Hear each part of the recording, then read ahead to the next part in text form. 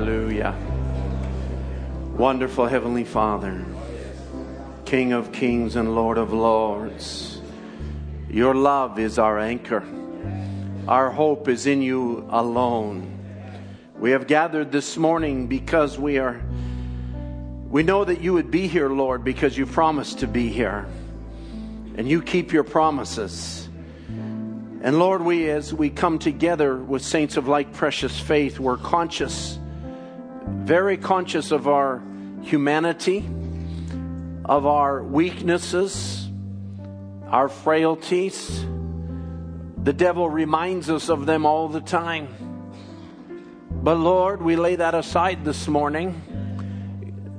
Though we seem in ourselves unworthy when we look at ourselves, but you saw something worthy in us, Lord, that you would shed your own blood for us and count the purchase, the redemption of our lives more value than your own blood. And Lord, we give you glory, we give you honor, we give you praise.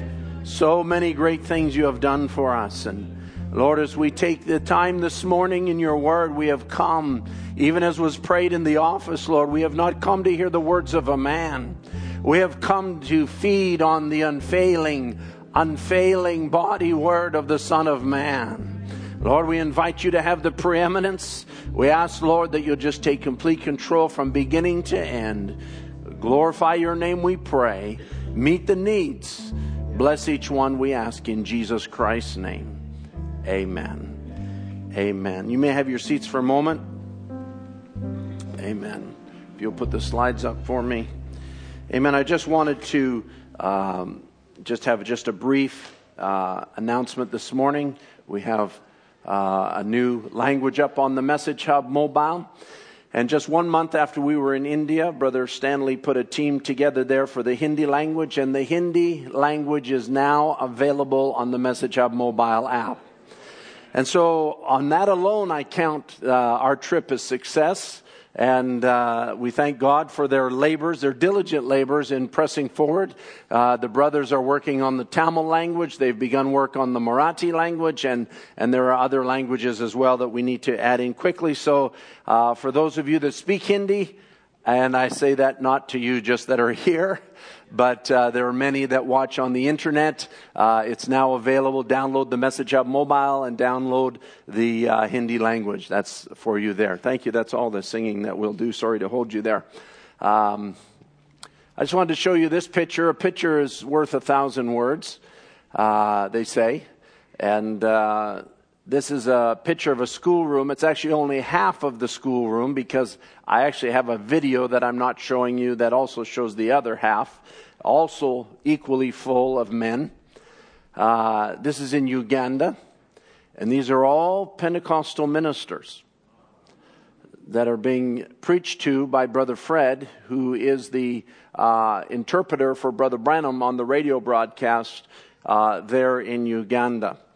So the move in Uganda is still ongoing, and there are hundreds to be baptized. Brother Fred told me that this meeting went very well.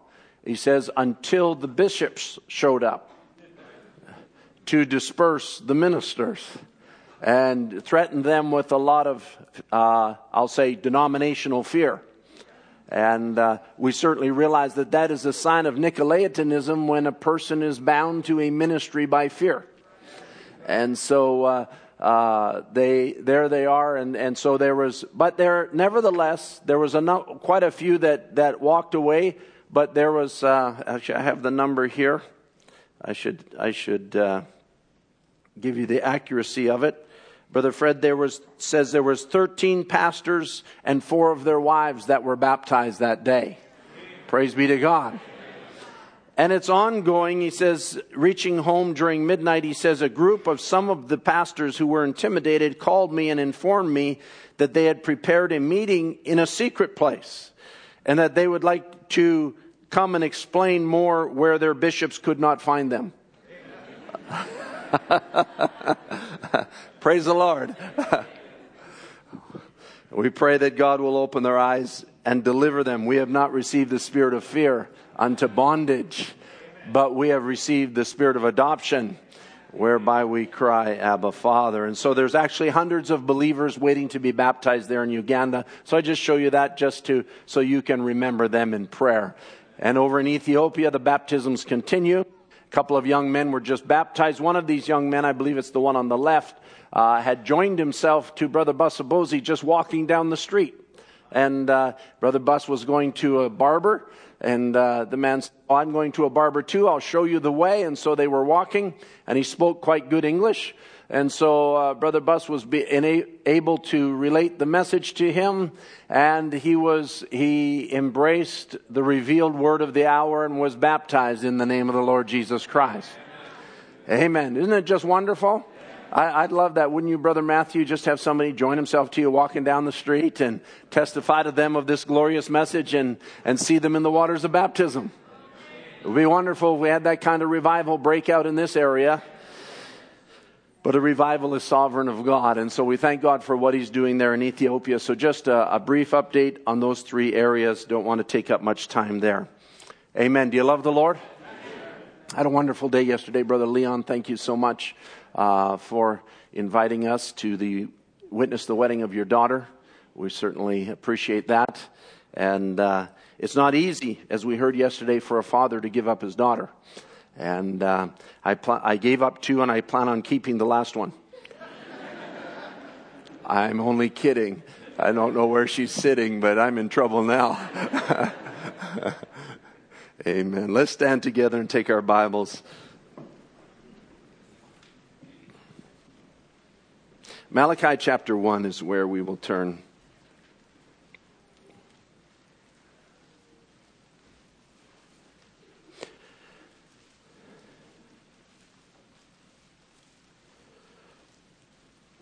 This is part 3 of the series of the mystery of love revealed. And we know that Christ is the mystery of love revealed. And I want to take a subject. I kind of feel like Brother Biscoe's on Easter, where he said it's kind of more of a Sunday school type of service, more teaching. I feel like Brother Branham when he says, I just want to take a subject. And we've been in the subject of God's love. And in this morning, I want to speak about being identified by God's love. Being identified by God's love. Malachi chapter 1 and verse 1. The burden of the word of the Lord to Israel by Malachi. I have loved you, saith the Lord. We'll stop right there. Heavenly Father, once again we ask your blessing on the word. When we read this chapter, we so often read quickly about Jacob and Esau. But the very first thing of the burden of the word to Malachi, to Israel by Malachi was, I have loved you. And Lord, we thank you for that, and we ask your blessing upon the word and the ministry of it for your glory in Jesus Christ's name. Amen. You may have your seats. I'm in a different spot this morning. Firstly, I had forgotten, or at least I had not remembered very well, how hard it is to study with a crying baby. And it's all brought back to my remembrance now. And we just labored through the last few days. I think he's teething or something. And but in this particular subject this morning, I was laboring the last 12 hours or so, maybe 18 hours, realizing I don't have an end point. And so we may be here all day. I have lots of word, but I realize I don't really have an ending. Do you know how that feels? You get a subject and you thought, where is this end? What is the point at the very end? And so we're just going to try and follow the leading of the Lord this morning. Are you with me? Are you hungry? Amen. We've been in the subject of God's love and the revelation of God's love that has been revealed in the last days. Because we have come to the bride age. We have come to a change of relationship between the church and God. to where he's no longer dealing with us just as church now, but now he has united himself to us as he said he would in the Word. That he would present the church to himself as a bride, not having spot or wrinkle or blemish or any such thing. And we have come to the culmination of all that was in the mind of God. That he would have a Gentile bride, and we know that he represented that in many shadows and types in the Old Testament, and whether we look at the book of Esther, whether we look at the book of Ruth, whether we look at the Song of Solomon, whether we look at different relationships in the Old Testament, Joseph having a Gentile bride, being a type of Christ, and different situations, we find that all of this which God reflected in different characters of the Bible is now come to the reality form. And so we could even say that in Romans chapter 8, where Paul begins to describe the reality of our understanding of who we are, and how that all of creation marvels at the greatness of God. And he says that all of creation is groaning, waiting for the revelation of the sons of God, or with the King James says manifestation of the sons of God. And so this hour that is upon us is a great manifestation, not just of happenings, but of revealing what it was that he had in his mind as all the pieces that God had put in place throughout time and history, down through the Old Testament ages, before the flood, down through the Old Testament, down through 7 church ages. All of those pieces fall into place now to bring the fulfillment of God's redemptive plan. And you're living here to see it. We're not looking at it on a screen. We're looking at it in our lives. We see a prophet's ministry in this age, and I was thinking about this, how that God sends a prophet, and a prophet sends out the voice of God, and he's the eyes of the Lord, and he declares the message of God to the age, and that message goes around the world, and that message is vindicated beyond question. And how that vindicated ministry, now he begins to describe in many ways, and I'm just kind of giving you an overview here to start, but he begins to describe in many ways how that this last days has seen such a supernatural vindication, but that this is what it is vindicating. It is vindicating, or it is showing, or it is manifesting that God, His Word, and His church are becoming one. And in some ways it looks like He's describing Himself. But in other ways, it looks like he's pointing to the church, pointing to the individuals. And so we see it's actually both of those, in that his ministry came to signify that we have moved into the rapture cycle.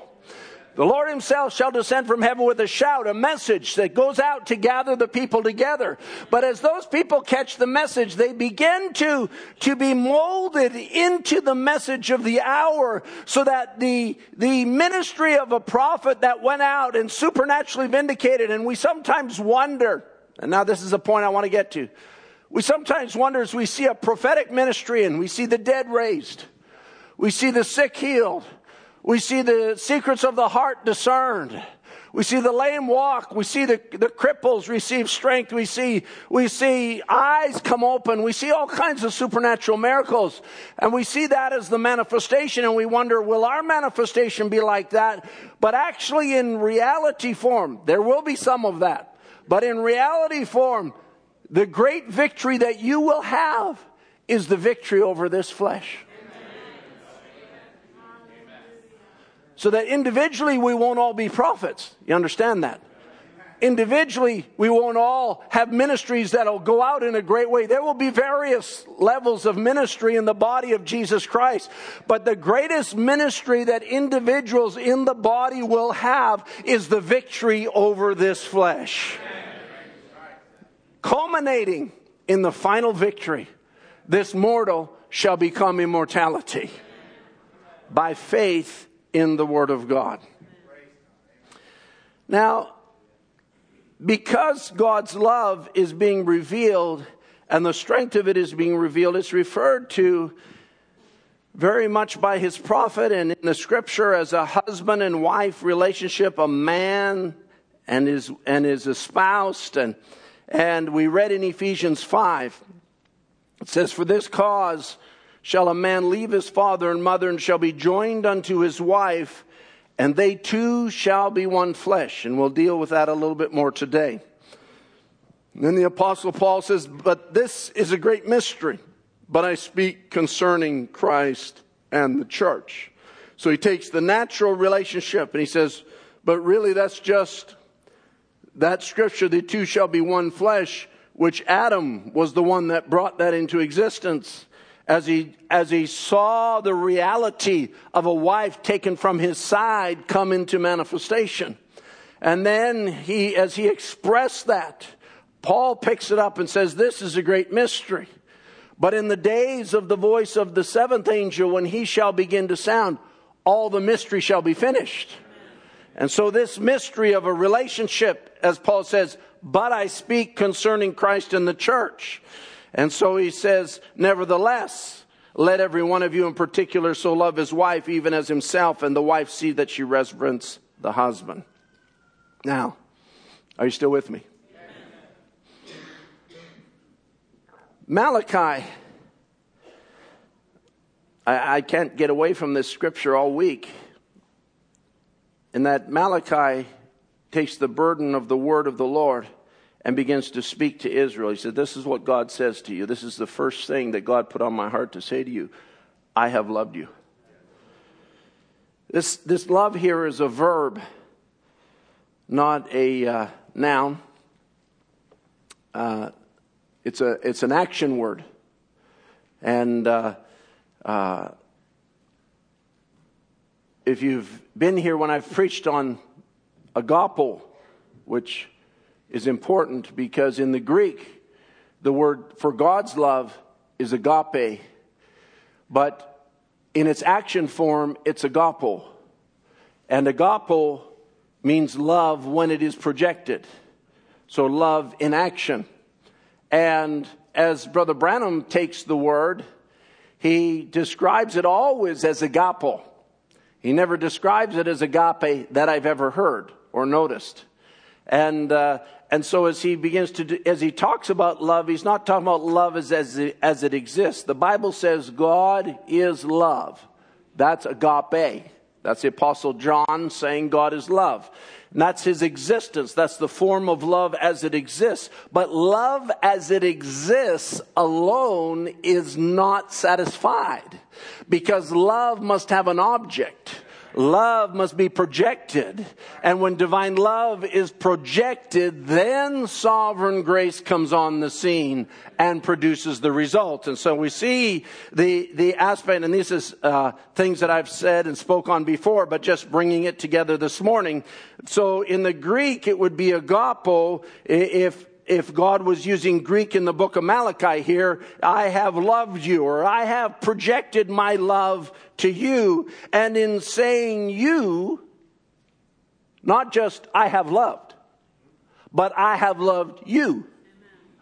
Because he had said, I have loved you, then you is the object of the love, or that's the third form of agapo, which is agapetos, which is actually beloved. And the word beloved appears in many places in the Bible, which we could go into. And God, who is love, projected that love to Israel. And I'll say, God, who is love, the reason that you are here is because God projected his love to you. Not just that he projected his love, or not even that we would take the statement that God so loved the world that he gave his only begotten son. No, God had specific individuals in mind for fellowship. And that is you. I have loved you. Amen. Hallelujah. It's not just that I have loved, or just that I am love, or recognize that God is love, or come into the revelation of this great big idea of love. It's not good enough. People say, oh, if God is a God of love, then what about this? Or if God is a good God, then what about that? Let me tell you something. It's not so much what's happening out there. The question is, did God project his love to you?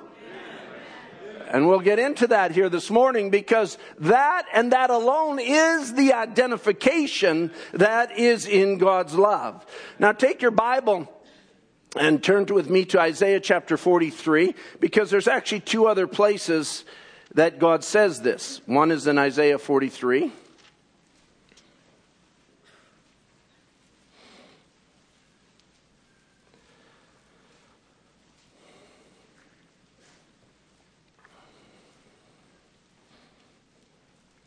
In verse 1 it says, "But now thus saith the Lord that created thee, O Jacob, and he that formed thee, O Israel." All right, so now he's expressing himself as a creator.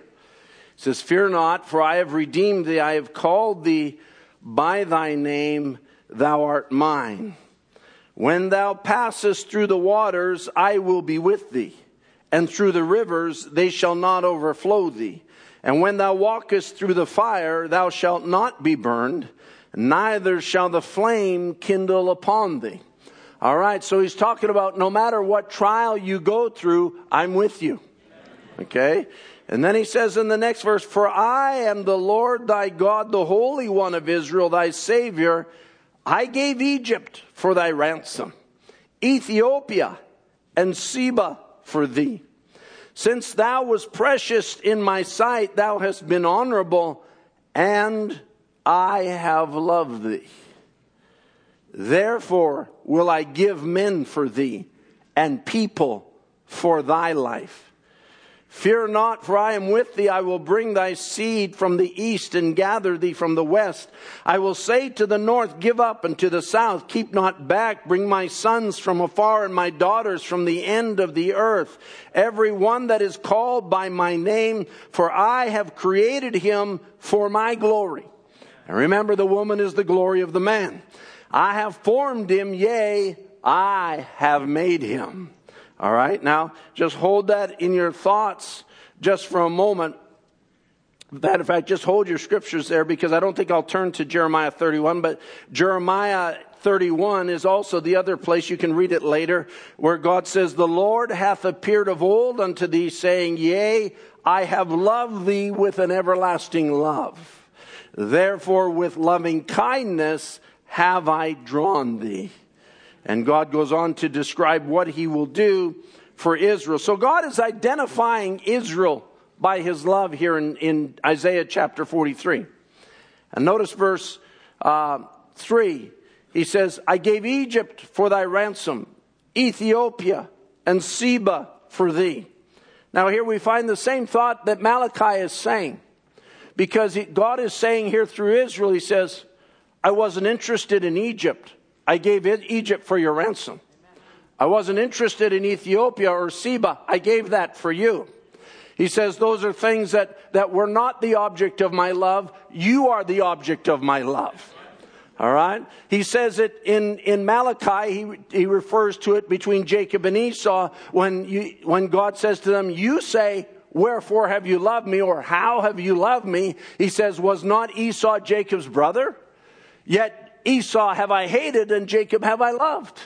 And so God's expressing something here. He says, "You're mine, and my love is what identifies you as mine."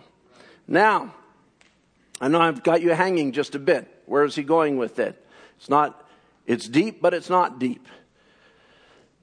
Now, I'll take a step back for a moment. And I'll say it this way.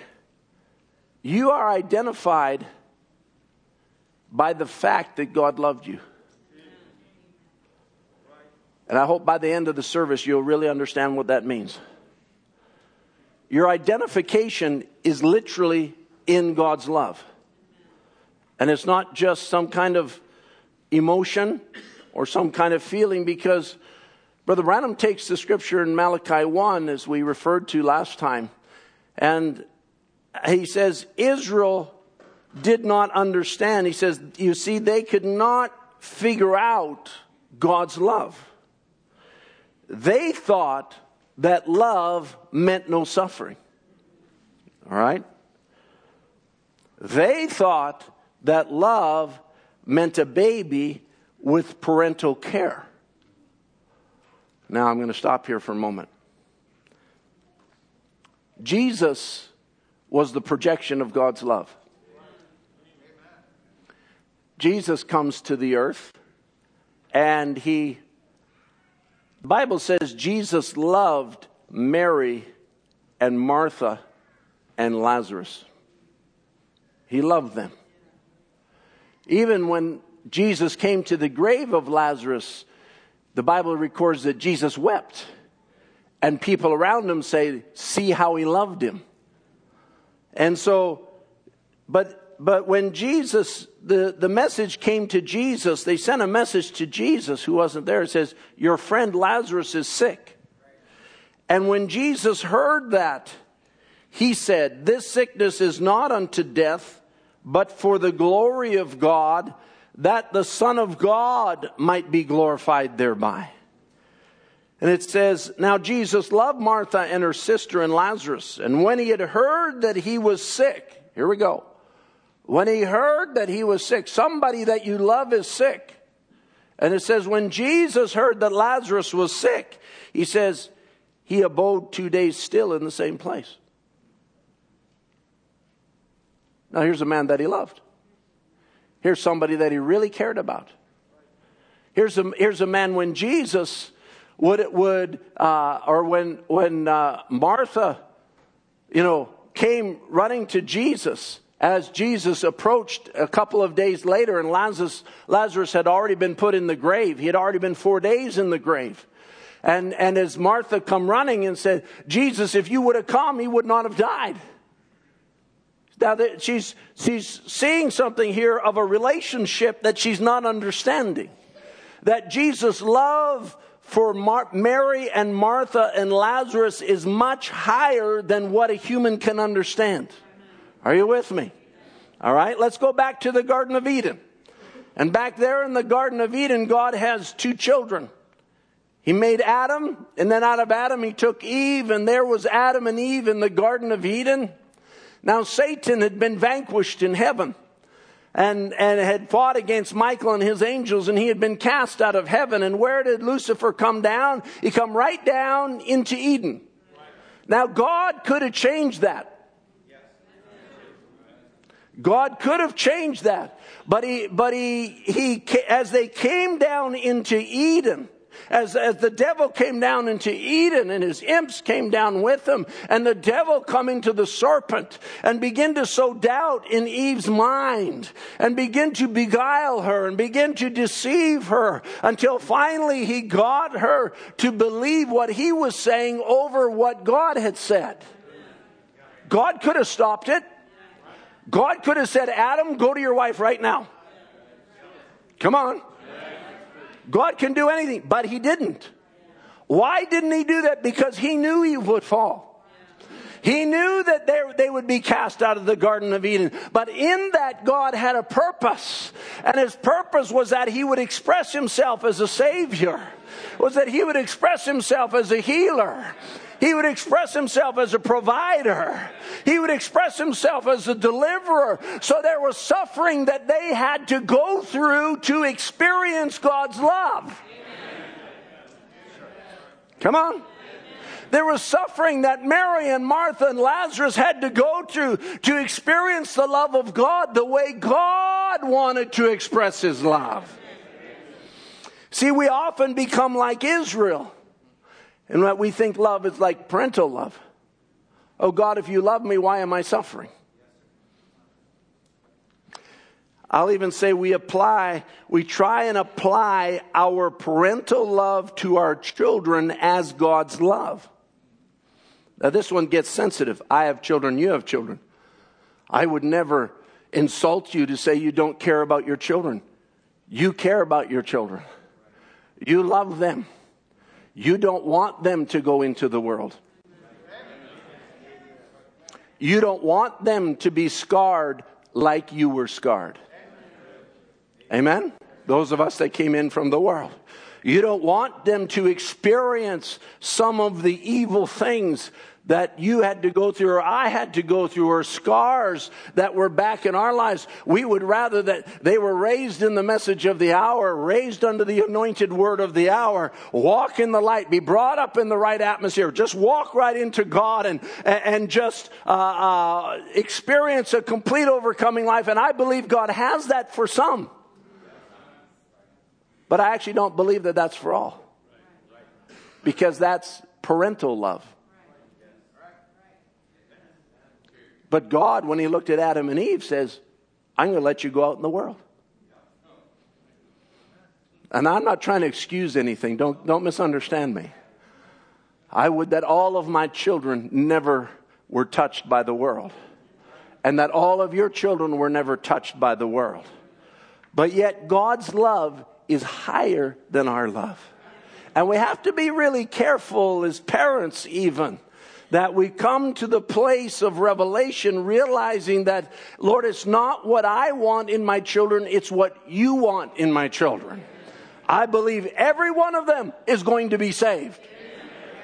We claim our children without a shadow of a doubt. We have a promise. Amen. We have the word of God that our household shall be saved. We have the word of God that is a promise. We don't know how it's going to happen. We don't know if it'll be a Hattie Wright situation. We don't know if it'll be some other situation. We don't know when they'll come to the altar or in their room, or whether it be where is he? Johnny Waldner experience. Is he here somewhere over there? Or just in a moment in his room, whether it be a Victor Adamora experience. We don't know if it'll be that type of an experience. We don't know whether it'll be a Michael Diaz experience. We don't know whether it'll be an Abraham Wong experience. We don't know what kind of experience it's going to be, but they're going to come. They will be there because the Word of God says so. Not because of my love for them. Don't get me wrong. I do love them. You do love them. We do care about them. We do want them there. But it's God's love that's going to take them there. Hallelujah. It goes way beyond my thoughts as a parent. Because Israel thought it was like parental love. God's love is not like parental love with no suffering. But he said, but God said that his love was elective. The proof of his love is election. That no matter what happened, his love was proven truly by the fact they were chosen unto salvation. Hallelujah.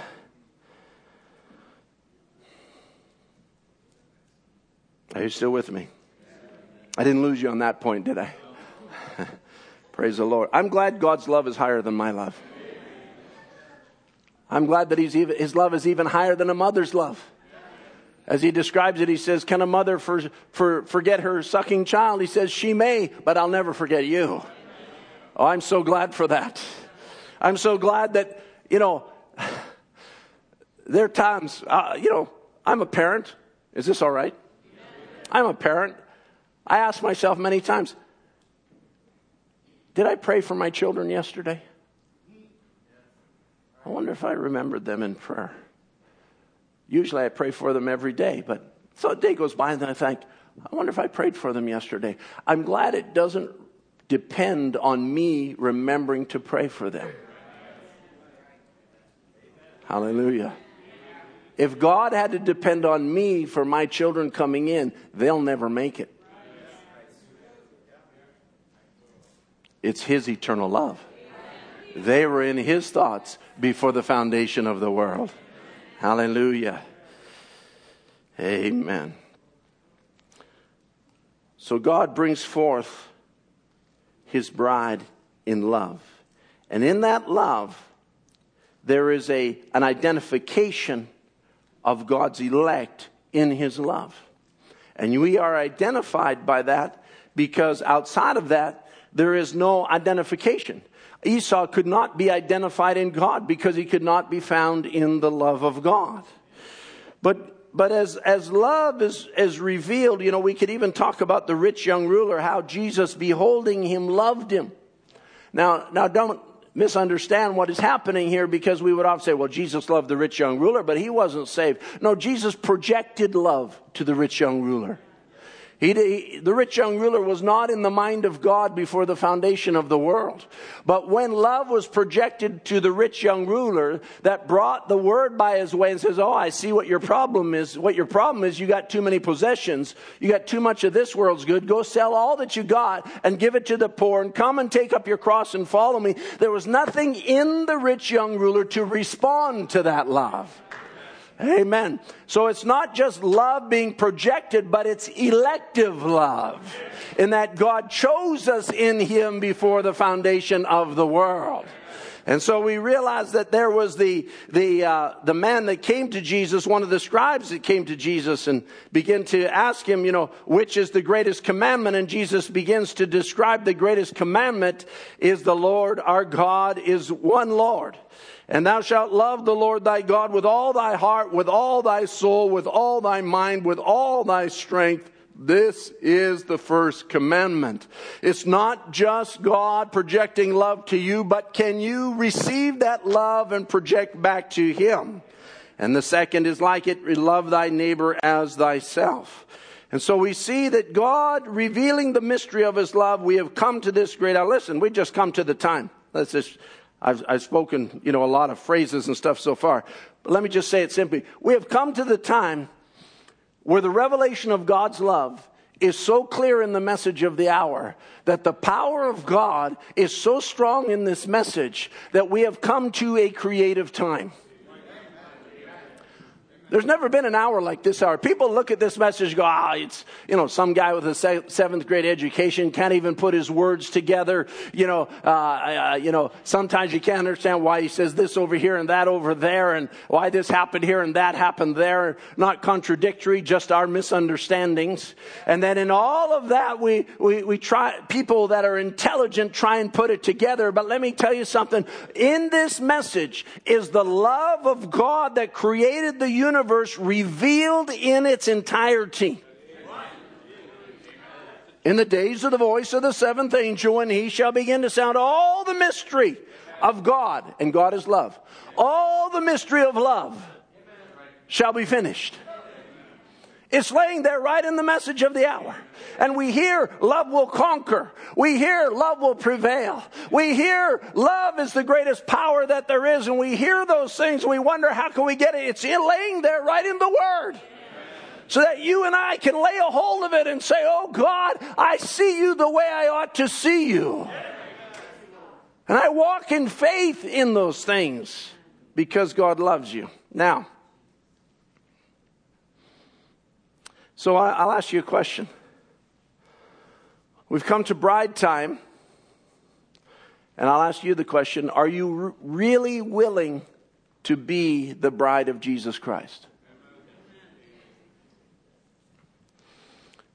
There's an identification that goes with marriage, and the bride has been identified because God has revealed what His love is, and we are identified by that love. Now, we had a marriage here yesterday. I was thankful for the marriage we had here yesterday because I took some types out of there.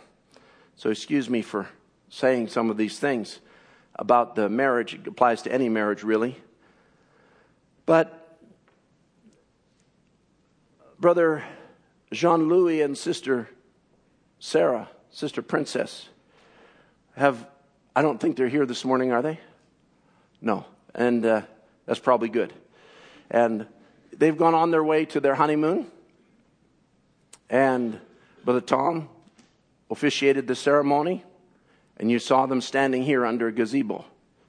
And they were signing papers. The reason they're signing papers is because he'll send a paper to the government. And the government will receive that paper that these two have been solemnly united in holy matrimony. And the government in turn, they can then apply to the government, if I have it right here in BC, most of my weddings were performed in Alberta, but if they apply to the government, then the government will send them a certificate.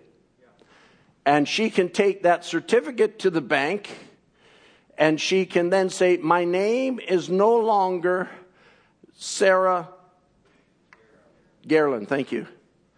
But I don't know John Louis' last name. Flores. But my name now is Sarah Flores on the basis of a ceremony that took place. Her identification changed. Something took place, and she moved from Sarah Garland to Sarah Flores. And she can walk into the bank with that piece of paper and say, here's the proof of my identification change. Here's the identification that shows that I'm his wife. And she's had a headship change. And Brother Branham explains that the marriage ceremony represents that, in that no previous headship applies to her anymore. She is now under a new headship. And so he becomes her identity, a new identity. All that he is, she is. All right? And that needs to be considered now, especially for young couples that are, if I can take a little bit of liberty here this morning, for young couples that want to be married, for young men that are looking for a young wife, for a wife, and a wife that's looking for a husband. She has to consider those things now. As Brother Tom preached yesterday, we're old-fashioned.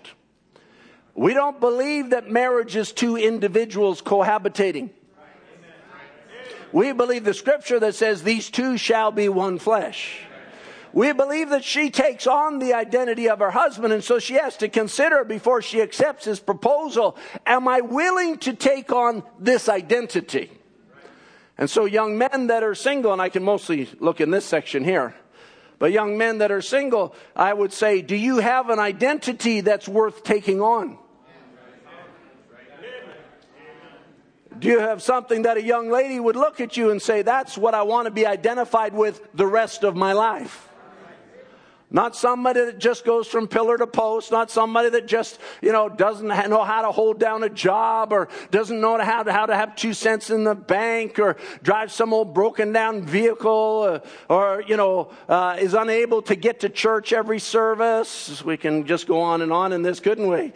And, somebody that doesn't have a vision for their spirituality, somebody that doesn't know whether he's coming or going, somebody that doesn't know how to get into the Word, never talks about God, all of those kind of things. That's not an identity for a young lady to be identified with. But she's got to find the right kind of identity, because when they come to the altar, she has to be willing to give over her identity to him and say, now this is the one. And I appreciated what Sister Sarah, I watched all you sisters wipe your eyes yesterday as she said, you are my home. She says, you don't have to take me home anymore. You are my home. Because that's a revelation in her heart. This is something that is forever. All that I was is now culminated in the fact I put it into your hands. You alone, as I'm quoting the church age book, no other man, no other power has any right or responsibility over me. You have all rights, but you have also all responsibility. Praise the Lord. That's a particular kind of love that only comes in a marriage. That it's not just love in the sense of caring. I love my children, but I won't take on their identity. I love my pastor, but I won't take on his identity. There's going to be some baptisms this morning that are representative. I love Jesus Christ, therefore I am taking on his identity. I will be baptized in the name of the Lord Jesus Christ. Now, in the message, Total Separation from Unbelief, Brother Branham says it this way. He says, Paul was a Nazarite unto the Lord. He was separated from his Orthodox church to the word of the living God. Then he says, Aaron was a Nazarite unto the Lord. He was separated from among the brethren to bear the birthstones and to be the high priest. It is a total separation. We're not to go back into the world no more or have anything to do with the world, but cleave unto God. I'll pause. You can say amen if you want. We're not to go back to the world. We're not to have identifications in the world. He says Jesus is coming after a bride, a woman. a church that's separated from the things of the world or the cares of the world. She's separated from the fashions of this modern age that we live in. She's separated from the cares and the traditions of churches. She's separated only to God, and God is the Word. And as husband and wife is one, so does the bride and the Word become one. For the Word's living through the bride. Listen now. For the Word is living through the bride. That's her credentials. That's her identification. It's not a piece of paper that says, I joined Cloverdale Bible Way. Or I became the bride because I attend this church, or I attend that church, or I believe this, or I was baptized, or this or that. No, your identification is the Word is living through you. Your identification to the world that you're the bride of Jesus Christ is because the Word is living through you. The token is on display, really. The life of Christ is displaying itself. And so as you walk amongst the world, they say, who are you? My identification is the life that I live. My identification is the power that works through me. My identification is the reality that Christ is in me. He and I have become united. It's not a piece of paper. Brother Branham goes on. He says, I could pull out a PhD or an LLD and show my credentials from some certain organization or from some school, and that school would recognize that credential. But the only credential that a believer has is the Word of God living in him. Declaring Jesus Christ lives in that person. Hallelujah. What an age we live in. Anybody ever read the news? Just me. Okay. Well, let me tell you what the news is like. It's a terrible age out there. And it's getting worse. I can't share with you all the things that are happening even around the world of the governments tightening up their laws against anything that's not part of the World Council of Churches. And we've experienced that even recently. And this age that we're living in also, now I'm going to talk about marriage, or have been talking about marriage. In this age, they try to make marriage something that it is not. Because the scriptural point of marriage, the mystery of marriage, is that these two become one. You can't do that if they're both women or both men. All right?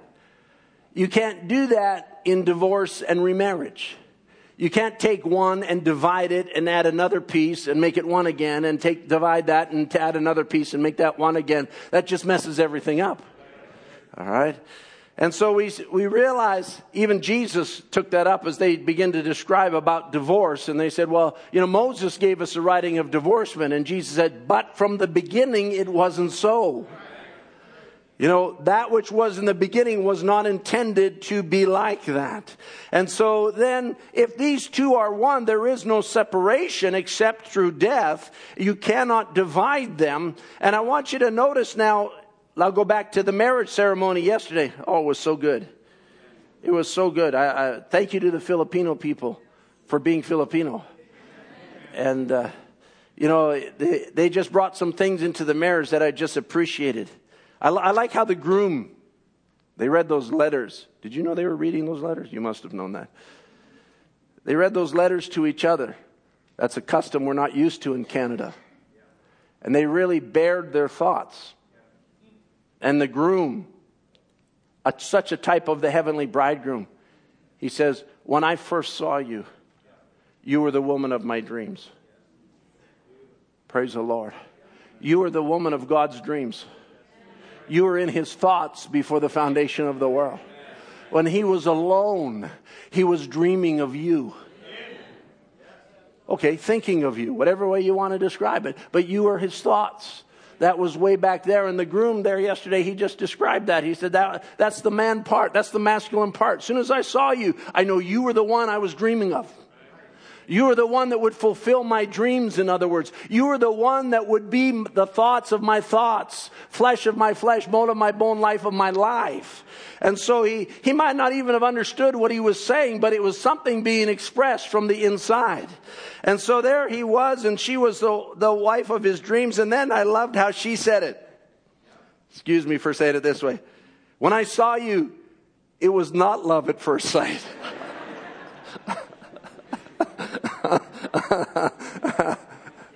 You laugh, but that's the way it was with us too.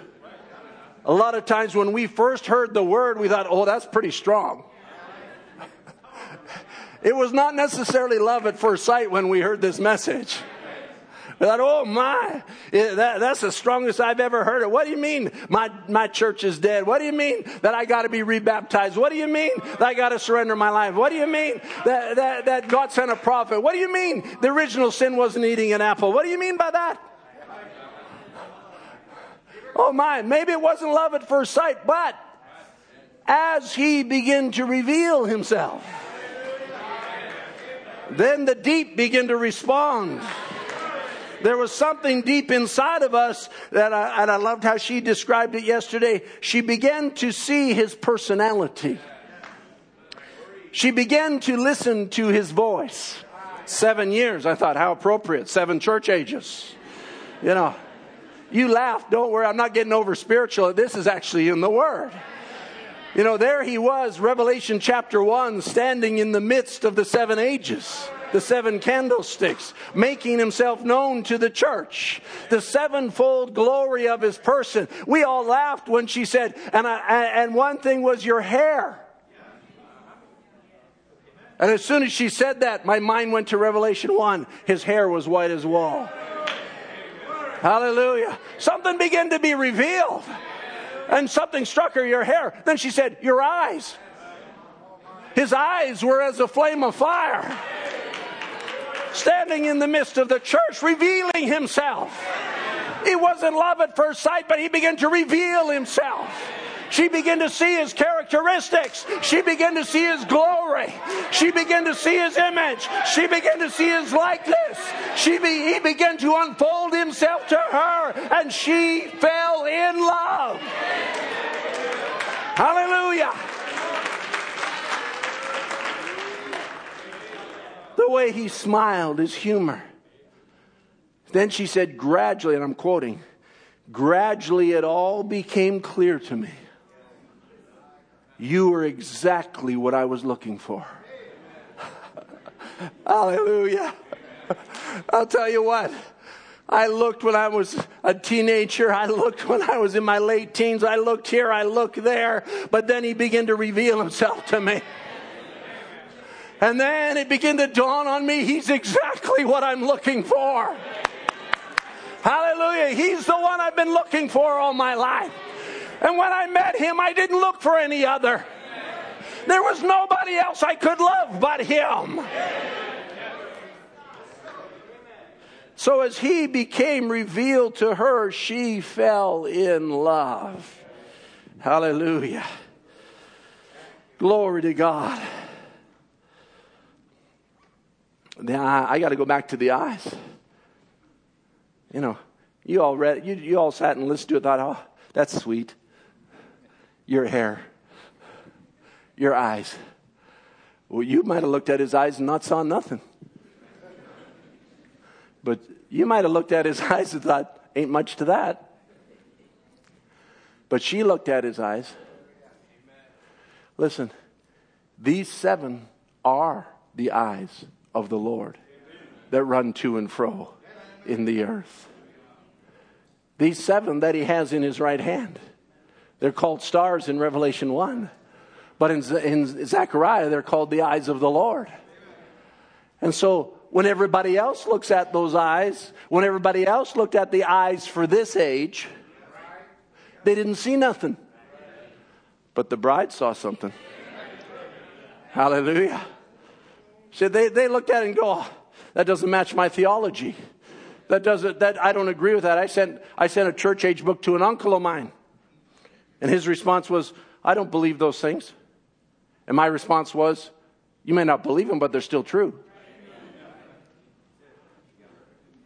Just because you don't believe them doesn't make them not true. Hallelujah. Because when I looked in the eyes of the Lord, or through the eyes of the Lord. And when I heard his voice, it meant something to me. I fell in love with him. Someone else maybe didn't. That's up to them. But I fell in love with the one that I saw. The eyes of the Lord that he sent in this hour. And you know, Israel is looking for the Messiah. And they're waiting for they don't know it, but they're waiting for the Gentile bride to get out of the way. They don't realize that we're the reason they can't see it, because we're still here. But when the last member of the bride of Jesus Christ comes in, then the scripture will be fulfilled. Then will come to pass the prophecy, death is swallowed up in victory. This mortal will take on immortality. This body will be changed. Won't that be a wonderful thing? We're waiting, we're groaning, we're struggling, we're wrestling against sickness, we're fighting against the devil, we're in a warfare. I really like that thought on Wednesday night, total war. And how the devil is in total war. He's put all of his resources against us, but we will still prevail. And in the midst of all that, it's going to come to a culmination where all of a sudden we won't even realize it. We won't even know who it is. But somewhere in the world, that last member will fall into its place. And then God says she's all ready. Hallelujah. Then in a moment, in a twinkling of an eye, we'll all be changed. Something will happen, and this mortal will put on immortality. This aged body will become young again. I was talking to an unsaved friend of mine the other day. We went for coffee. Been trying to introduce him to the Lord. And I was pretty blunt with him this time. And I said to him, I says, listen, I want you to know, the only reason I care about you is your soul. There's a worldly friend of mine. I says, the reason I go for coffee with you is because I care about your soul. I trust you do that with your worldly friends too. And I was trying to explain to him, or we were talking about different things, and he says, have you ever thought that, he was just about turning 60. He says, but I only feel like I'm 25. I thought, oh, here we go. I said, yeah, your body ages, but your spirit doesn't age. And your soul's eternal. There's something in there that you don't even realize. This body is aging, but it's got to come back into the image of that which is inside of us. Even our spirits will be totally cleansed of the scars of the world. Won't that be wonderful? Hallelujah. You that wrestle with things that happened in your past, let me tell you, one day that'll be gone. That'll be completely gone. I have that on the basis of a prophet. And so because that'll be totally gone, we'll not just walk in a young body, but we'll think young again. As he said, and every thought I was young again. And I'm looking forward to that hour, because there's coming a time when the last member of the bride of Jesus Christ comes into position, and then something will take place and we'll be changed. And there'll be whatever period of time, and with whatever happens on the other side of that, I don't know. There's no way you can know for sure. I just want to be there. And then when that happens, now God is taking his bride away into the palace, or to the marriage supper of the Lamb, and he turns to come back to the Jews. And then something will take place under the two witnesses, and their eyes will become open. And they'll see him for what he really is, because that's the antitype of the Feast of Atonement. The 7 trumpets will call them to that feast. And they'll recognize him. And in that, their attitude will be changed. As Brother Branham said in the Feast of the Trumpets, he says, the 7th trumpet does for them what the 7th seal does for us. It changes our attitude towards him. And their attitude towards him will be changed. As the scripture says, they'll look at him and says, where did you get those scars? In the house of my friends. And they'll realize that he was the one. They'll realize he was the one they were always looking for. Hallelujah. I'm glad that we've realized he's the one that we've always been looking for. Have you realized that this morning? Do you really know that he is the one that you've always been looking for? Do you really understand? Oh, I want to go to one more scripture this morning. Do you really catch what it means to have this message? The mighty God unveiled before you. I'm not just in love with the message. The message is just a phrase we use. I'm in love with Jesus Christ, who revealed himself through the light of this message. I had somebody ask me not too long ago, he says, I don't think that the message has enough counseling for marriage. I said, are you kidding me? My marriage was a wreck before I came to this message. And then when God shone the light of this message on his word, it totally revolutionized my home. And not only that, my first wife passed away, and now I've got another wife, and it works just the same in that marriage as it did in the first one. Hallelujah. It produces good marriages because it is indeed the revelation of marriage. The invisible union between the heavenly bridegroom and the earthly bride, reflecting himself right into our homes so we can have the type of marriages that we were meant to have. Brother Branham says the word moves on down into the body from the head. What is it? The same word. Nothing can be added or taken from it. This is Christ, the mystery of God revealed. So that same word moves from the head as the day comes close down into the body. Down into the body, vindicating that they are one, their husband and wife. Their flesh of his flesh, word of his word, life of his life, spirit of his spirit. As I read that, I know it gets quiet because you're trying to, how does that apply to this? In other words, Brother Brown says this union that's taking place right now, this Son of Man ministry, the Son of Man revealed, which is love revealed amongst the church as a bride and a bridegroom. All that was in God, he poured into Christ. First part. All that was in Christ, he poured into the church. Second part. 7 church ages. That in the last days, the church and the word would unite as Adam and Eve to walk out into another Garden of Eden.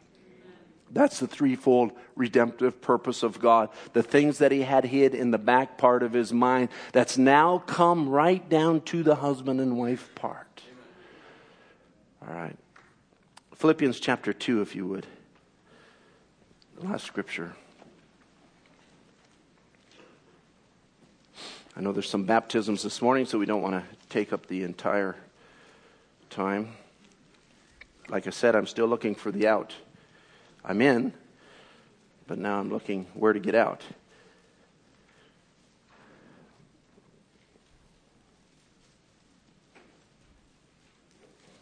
I began to study this scripture this week in the light of what God's prophet said about it. In verse 5, he says, let this mind be in you.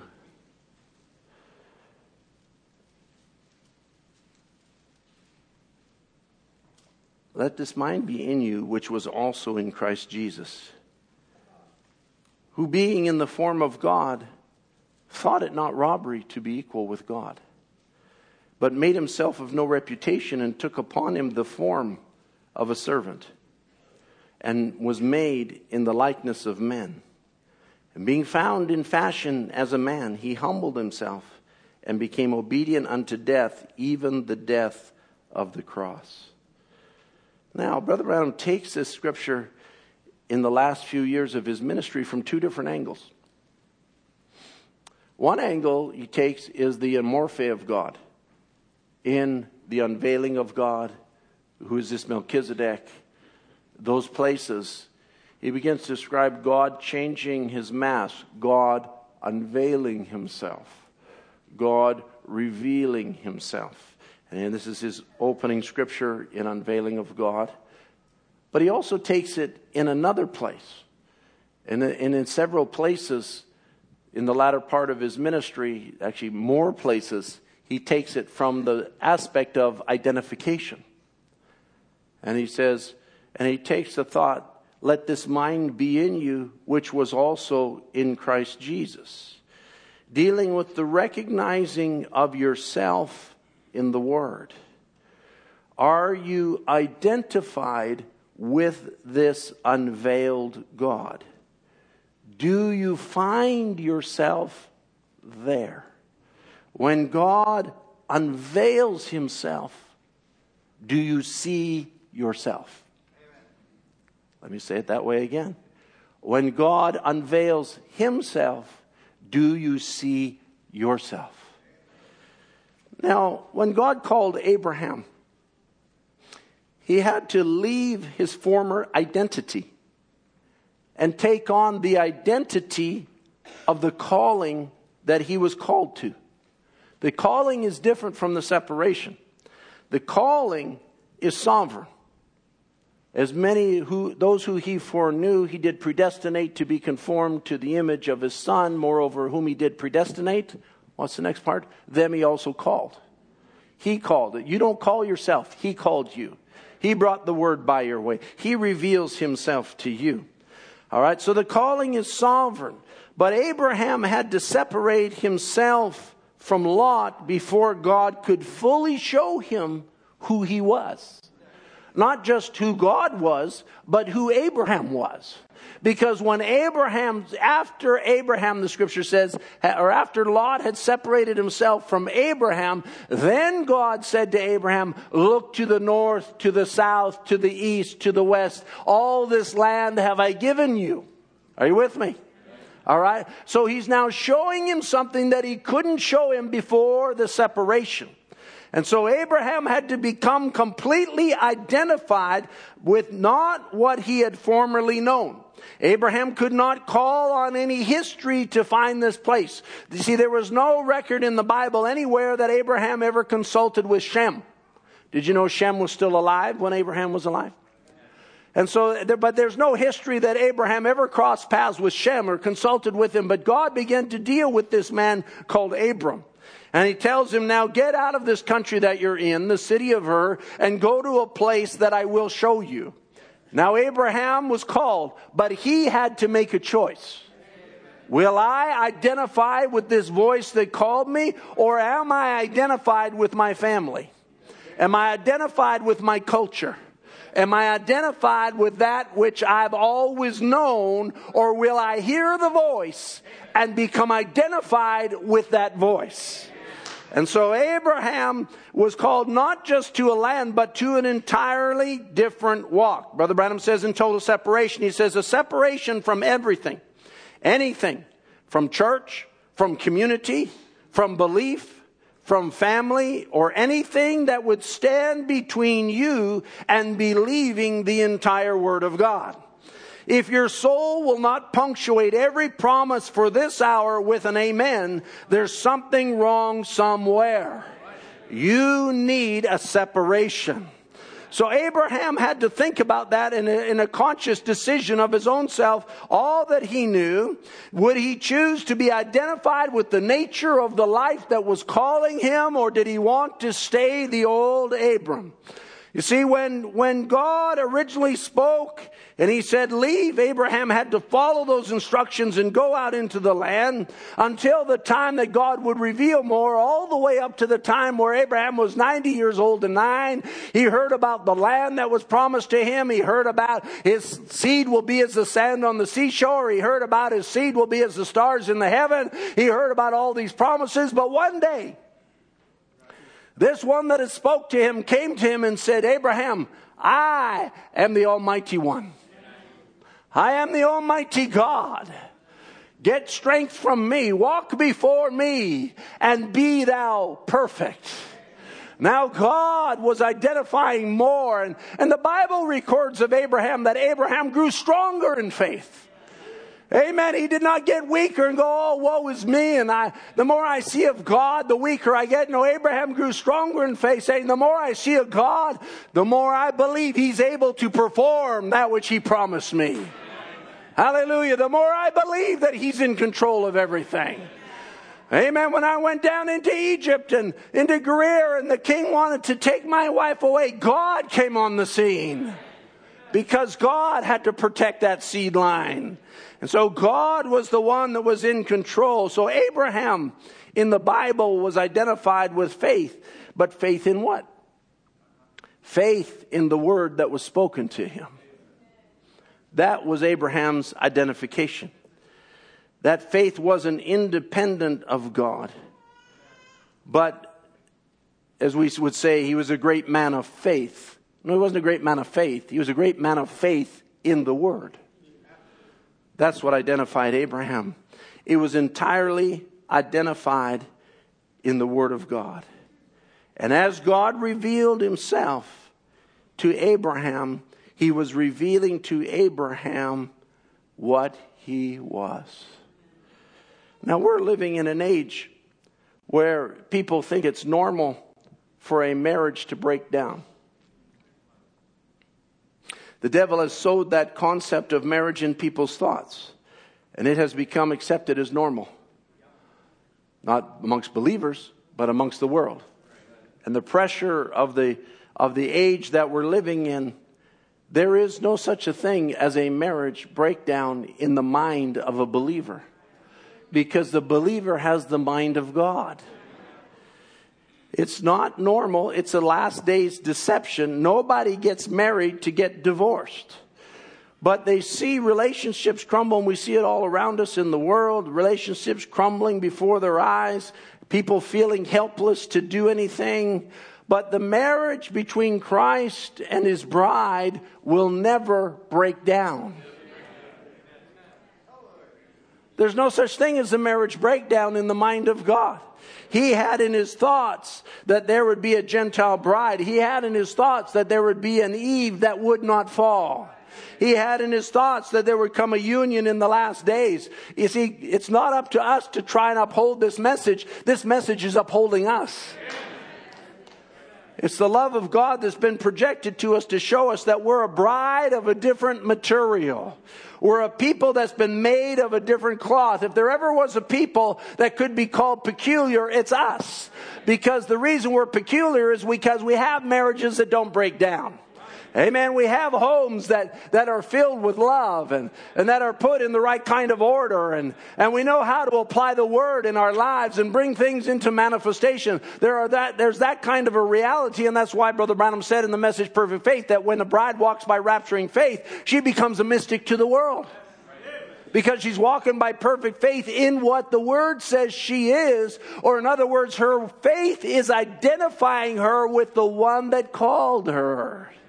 Just like Abraham. Brother Branham says the whole thing is God becoming material. Like a husband and a wife becoming one together. God and his church becoming one. See, it's displaying, showing by type, like the whole Bible. God becoming together with a redeemed wife. That God had in his mind before the foundation of the world. That was the attributes of God being displayed. Over in the message, Christ the mystery God revealed, he says he's the head of the body, which is his church, the bride. Then the bride body must follow the head, for it's part of his resurrection and part of the mystery. It's impossible for it not to go. Oh my, it's part of God's mystery. How God revealed himself here and raised it up by the word. So he reveals the church and raises it up by the same word. It's part of his threefold mystery. Hallelujah.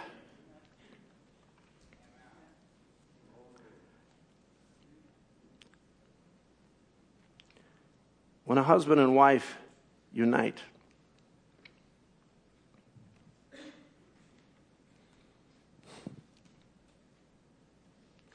I think one of them alluded to it yesterday. We don't know what the future holds. But whatever it is, we'll face it together. It's a mystery. When my wife and I united, she's here somewhere. I don't even know where she's sitting this morning. It's probably a good thing. She's in the back. That's probably even better.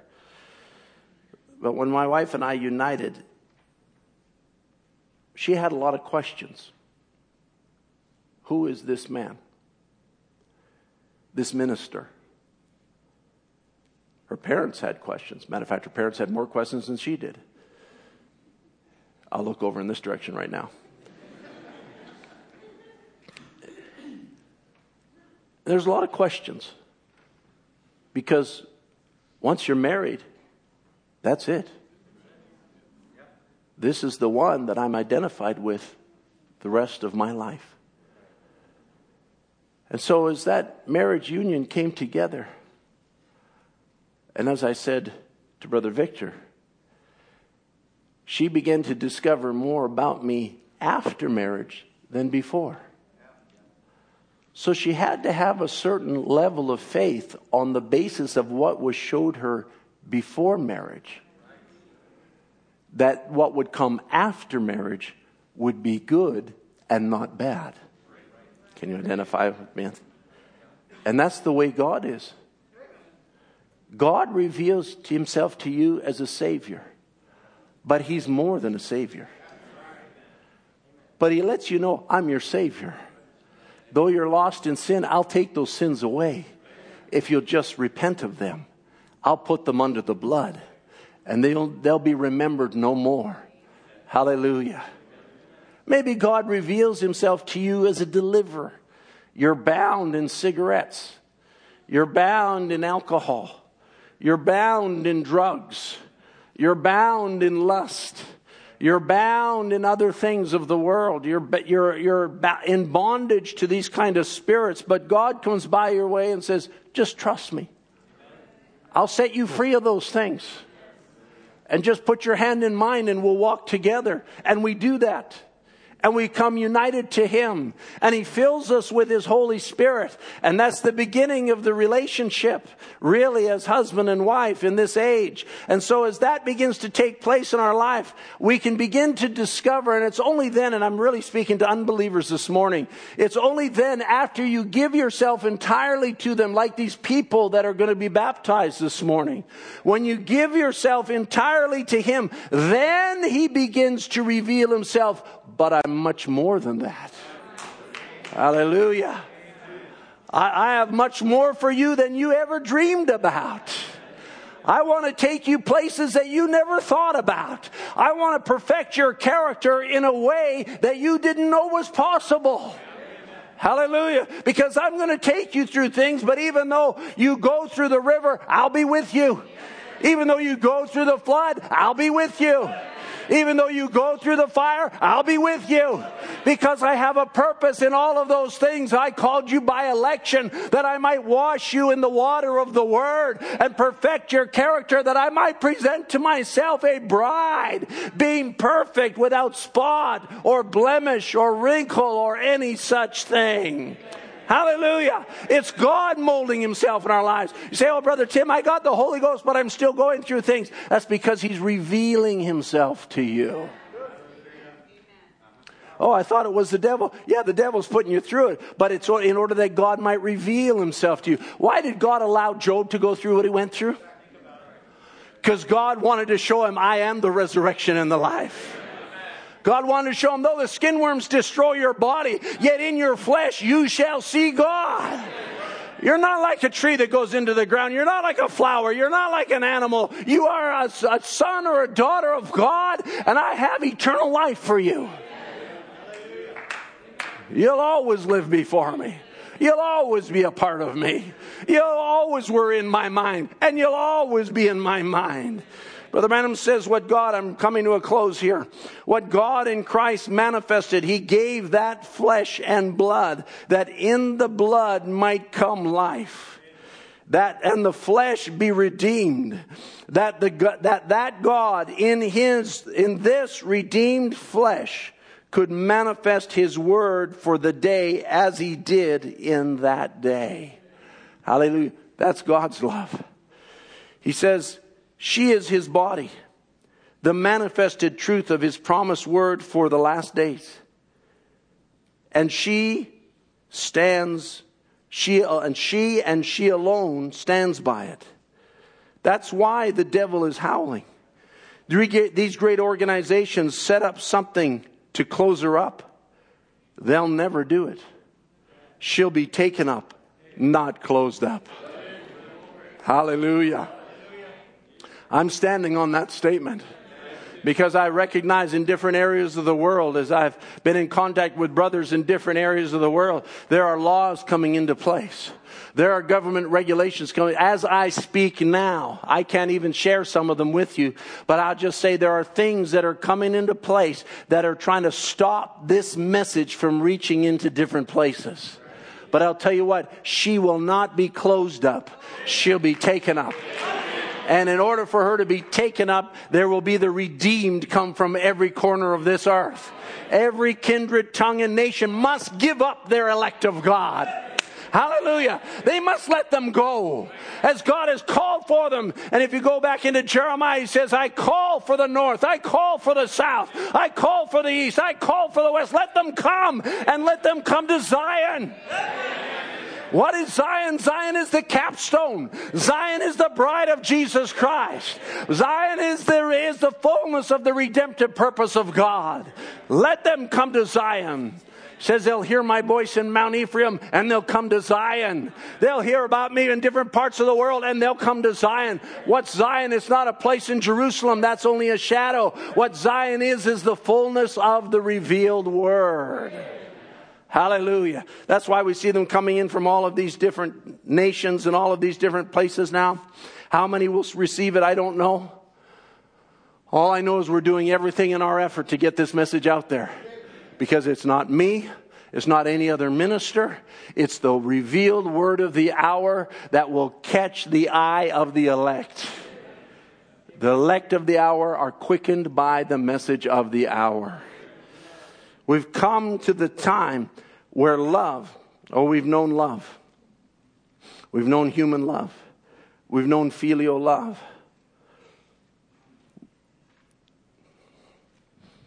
We've known love on different levels. We've known denominational love. We've known the love of God in a shadow. We've known the love of God hidden behind, as it were, as the Song of Solomon says, hidden behind a lattice. We've known the voice as it spoke to us. We've gone out looking for Him. But now we've come to the time where the purity of love has been revealed. The world in the beginning in the Garden of Eden had agape love, God's divine love, a perfect atmosphere. Everything was perfect there. Perfect love, and it became corrupted into filial love, which Brother Branham says is just a shadow of a shadow of a shadow of God's love. And it's gone down and been degraded by human life down through the ages. But now in the last days, we're being returned from filial love back to God's love. Hallelujah. This message now is the fullness of the revelation of God's love. The fullness of the revelation of creative power. Do you realize what you're holding in your hands? If you wanted a manual of how Genesis 1 happened, you've got it in the message of the hour. The creative power of God that formed the universe, the heavens and the earth. That took an earth that was without form and void and began to speak life into existence. Begin to make an atmosphere for life to come forth. And then begin to sow the seed. And the seed began to form, and it began to transform itself because the life is in the seed, and it began to manifest its life. All of that which happened in Genesis chapter 1 is laying right in your message. You got a problem? Creative power is laying right in your message. It's been revealed. Are you identified with it? Are you the bride that this message speaks of? Are you the people that this message describes? Are you the ones, as the musicians come, are you the ones that God has chosen to speak into existence in this last days and put into their hands, not just in their hands, but in their hearts, such tremendous supernatural power that can change any situation if it's handled in the right way? By revelation in an atmosphere of divine love.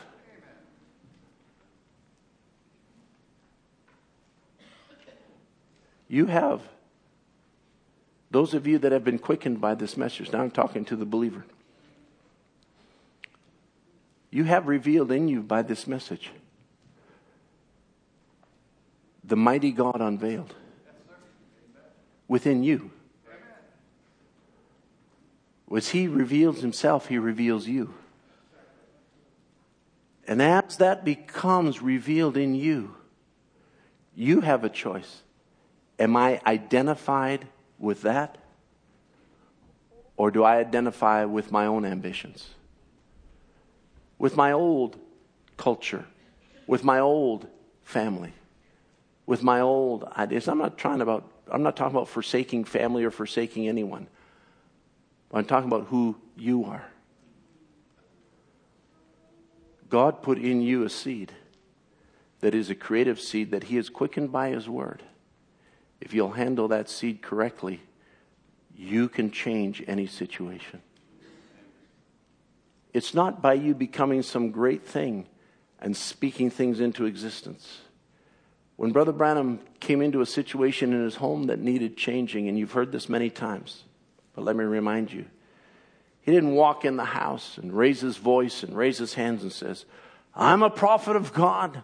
Let every spirit in here come under my subjection. No, he walked up beside his wife at the sink and began to dry the dishes. All the time saying, Lord, help me to change this atmosphere. And if I can really express divine love the way it is meant to be expressed, it'll change this situation. There was his wife. He says, what was I doing? He says, I know that was my wife. And I was an amateur creator. And I was changing the atmosphere. That's my domain. That's my house. I have a right to do that. And so as he began to talk to her, not about, hey, have you heard about the 7 seals? Did you know that this was in the 7th seal, or the breach, or, we're studying this or studying that? No, he began to talk to her about a dress. Yeah. Imagine. I could call some brothers' names here, but I wouldn't want you to think I'm talking about you. But let me look around and say, when's the last time you talked to your wife about a dress that you saw that would look good on her? Getting kind of quiet. Praise the Lord. All the sisters are going, preach it, brother. I'm just trying to break your tension a little bit. He says, I saw a dress that would look good on you. Let's go look at it. She had an excuse not to look at it. She says, I haven't even made supper yet. So, of course, he said those supernatural words that the angel revealed to him. I'll make supper.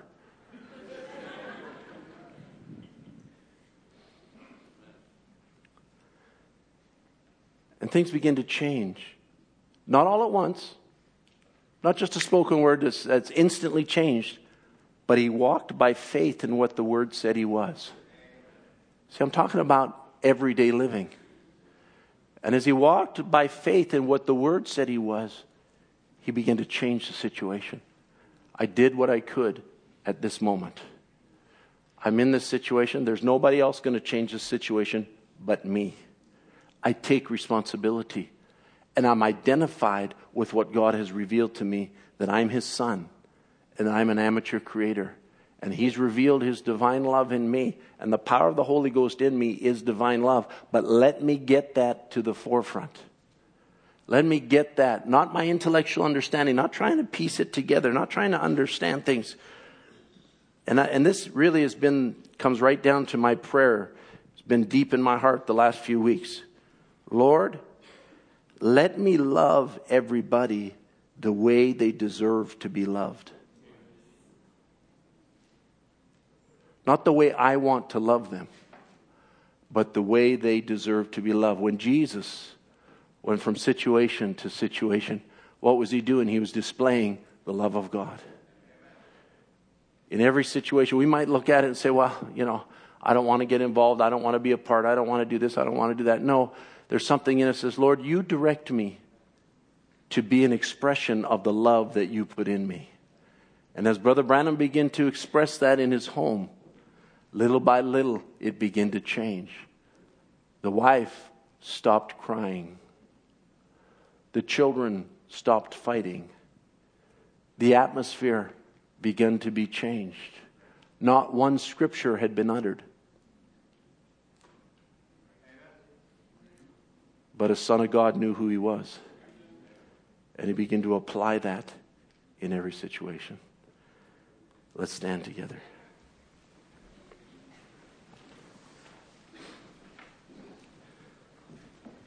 I'm amazed that you love me.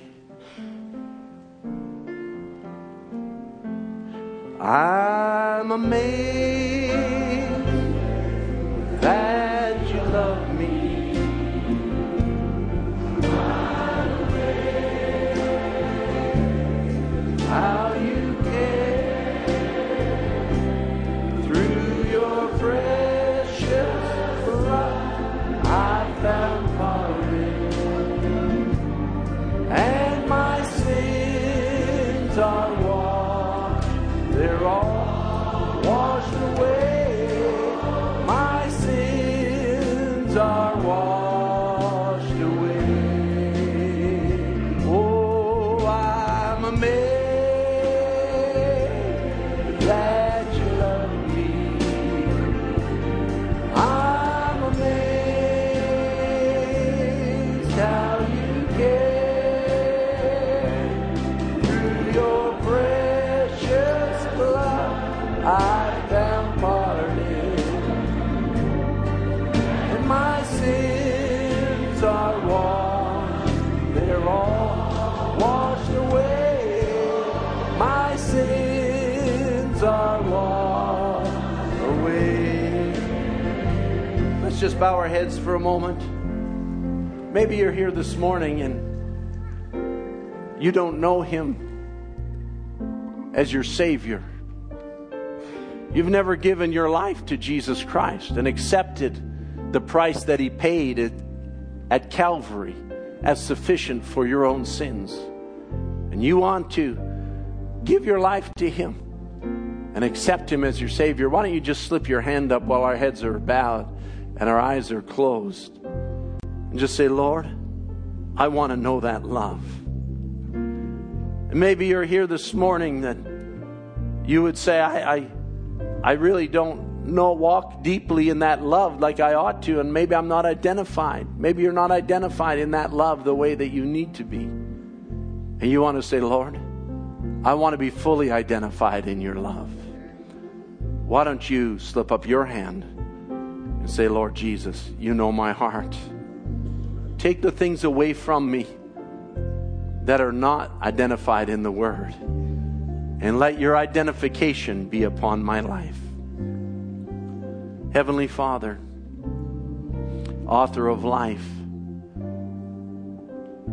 author, beginner, creator of life, who made us for your glory, O God, and sent your word in a great, deep, redemptive plan that was hidden for many ages, but is now revealed unto the sons of men.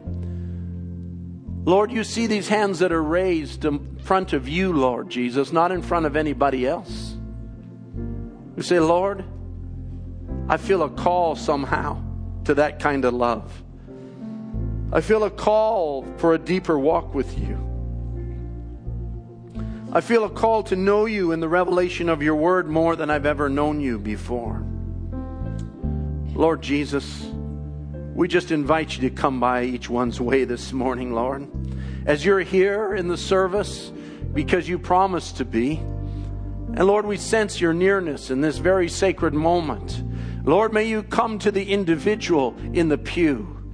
May you come to the individual maybe streaming the service this morning in their home. Says, Lord Jesus, fill me with that kind of love. Lord, let me have that kind of atmosphere unhindered in my life. Lord, not distracted or discouraged or in any way hindered by the things of the world. But Lord, may you just pour out yourself into our lives in a greater way. Lord, when the people leave the service this morning, may they go out into the world as powerhouses of the love of God. May their credentials, may their identification be that the Word is living in them. And Lord, that their life is surrendered through the blood of the Lamb to the kingdom of God. Lord, I commit each and every one into your hands and ask your blessings, Lord. Pray, oh God, that you'll sanctify. Pray, oh Lord, that you'll cleanse. I pray, oh God, that you'll fill with your Spirit. I pray, oh Father, that the power of your love will even move out and restore whatever it is in bodies that need to be restored, Lord. If there's sickness, let it leave, oh God. Let every demon power be broken. Let every chain fall by the wayside, Father, this morning. And may your blessings, may the windows of heaven just be opened up and poured out blessings upon every life this morning. We give ourselves to you and ask, Lord, cause us to walk in your love above everything else. We've studied this subject for 3 services now. Lord, if we could, I suppose, go on forever about your love. But Lord, maybe that would be the close of it for now. I don't know. But Lord, I'm sure that I was inadequate to deliver the thought the way it ought to be. But I serve a God who is great in power and able to take the words that I spoke and cause revelation to strike the heart of the hearer. And Lord, I pray that through it, Lord, it will make sons and daughters of God more into the image of God than ever before. I ask these things in Jesus Christ's name. Amen. My Jesus, I love thee. I know thou art mine. As the ones getting baptized are going to get ready, for thee all the follies of sin I resign. My gracious Redeemer, my Savior, my God, if ever I love thee, my Jesus, 'tis now. I love thee because thou hast first loved me and purchased my pardon on Calvary's tree. I love thee for wearing the thorns on thy brow. If ever I love thee, my Jesus, 'tis now. Verse 3. I'll love thee in life, I will love thee in death, and praise thee as long as thou givest me breath, and say when the dead lies cold on my brow, if ever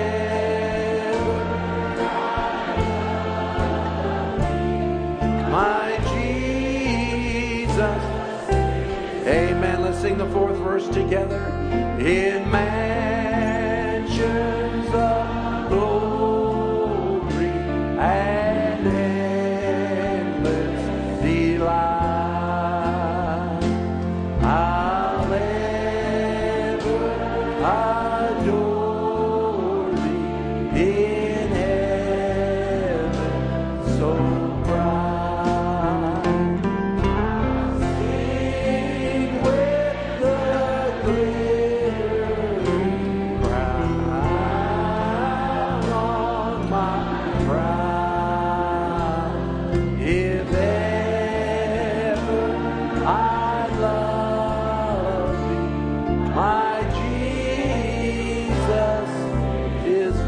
Let's sing that first verse again. My Jesus.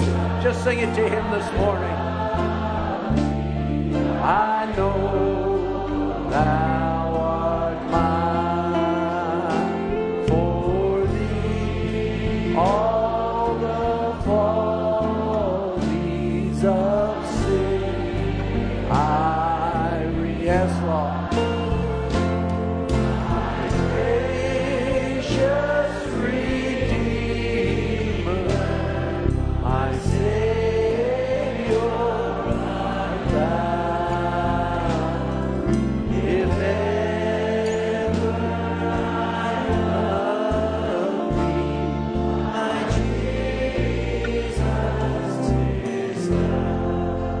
Hallelujah.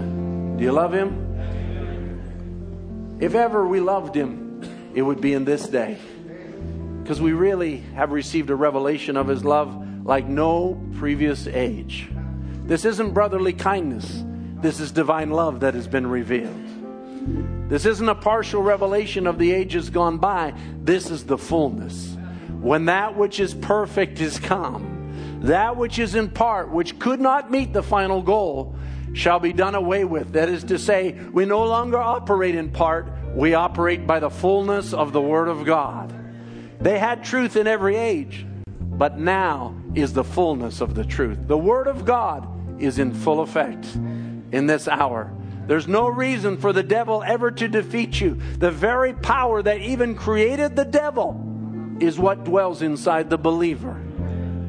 He's under your feet, and he has no rights over you.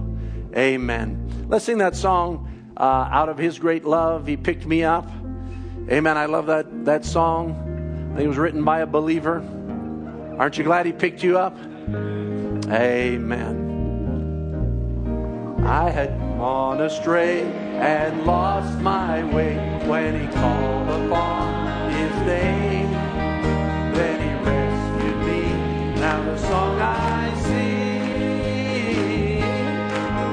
What a loving God is He. Out of His great love, He picked me up, set my feet on the sturdy rock. Out of His great love, I'm King of salvation. Out of His great love, now I tell His praise through all my days for His endless mercy and grace. The one who has greater love, with joy I will ever sing. Out of His great love, picked me up, set my feet on the sturdy rock. Out of His great love, the meaning of salvation. Out of His great love, the love of God is greater far than tongue or pen. It goes beyond the highest star, and it reaches to the lowest depth. Out of His great love, He picked me up, set my feet on the sturdy rock. Out of His great love, the meaning of salvation. Out of His great love, amazing grace, sweet the sound that saved a wretch like me. I once was lost, but now I'm found. I was blind, but now I see. Out of His great love, He picked me up. Oh, He set my feet on the sturdy rock. Out of His great love, I learned the meaning of salvation. Out of His, sing Amazing Grace again. Amazing grace, how sweet the sound that saved a wretch like me. I once was lost, but now I'm found. Oh, I was blind, but now I see. Out of His great love, He picked me up, set my feet on the sturdy rock. Out of His great love, I learned the meaning of salvation. Out of Amazing Grace again. Amazing grace, how sweet the sad that saved a wretch like this, Lord. I once was lost, but now I'm found. Oh, I was blind, but now I see. Out of His great love, He picked me up, set my feet on the sturdy rock. Out of His great love, I learned the meaning of salvation. Out of His great love, when we've been there 10,000 years, bright shining as the sun. No less days to sing God's praise than when we first begun. Out of His great love, He picked me up, set my feet on the sturdy rock. Out of His great love, I learned the meaning of salvation. Out of His great love, out of His great love, He picked me up, set my feet on the sturdy rock. Out of His great love, I learned the meaning of salvation. Out of His great love. Hallelujah. Hallelujah. Amen. Think about His love. Think about His mercy. Think about His love. Think about His mercy. Think about His grace that's brought us through. For as high as the heavens above, so great is the measure of our Father's love. Oh, great is the measure of our Father's love. Amen. You can have your seats. Lord, and Sister Irene and Sister Heather wants sister-in-law, and she has been hearing the message over about a year at a time. And Sister Irene was born in Laos, and then we moved to Thailand in 1980 and come to Canada. And Sister Irene shared with me that when she first came, and her uncle introduced her to the name of Jesus Christ. Then one day, Sister Irene's mom asked her, said, where are you going when you're done? And that really touched Sister Irene. And then she started really seeking and really thinking. I just talked to Sister Irene. I said, it just reminded me one of the car salesmen where Brandon was talking about. One day, coming out from the parking lot to get into the office, and stuck his hand into the pocket and saw a little paper. And he said, where are you going to spend eternity? And since then, he started searching.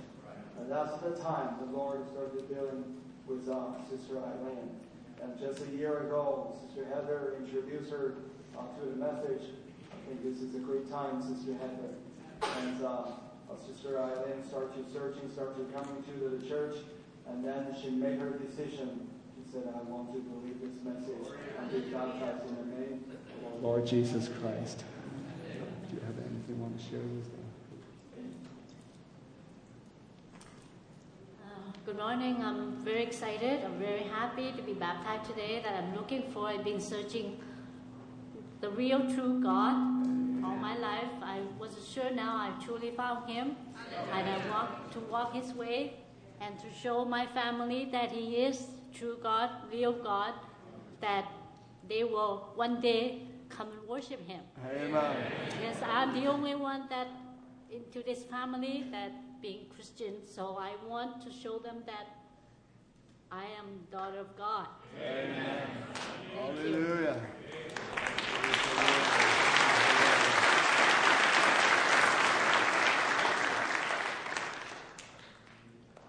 Let us bow our head. Oh, dear Heavenly Father, how touching it is. And she wants her life to be speak louder than her mouth, Lord. And to let her life be so shine before her family, so that they saw that she's walking in the truth, and so that will leading all the rest of the member whoever she loved and that loved her into this present truth, Lord. Father, we just ask you, as my sister make her decision, give her whole self to you, we ask the baptizer, that which is the Lord Jesus Christ, coming down, Lord, to baptize her into your name, into your life, so that the life of Jesus Christ can dwell in her. When she walking out from this place, Lord, may her life be so shine before every person that she was encountered with.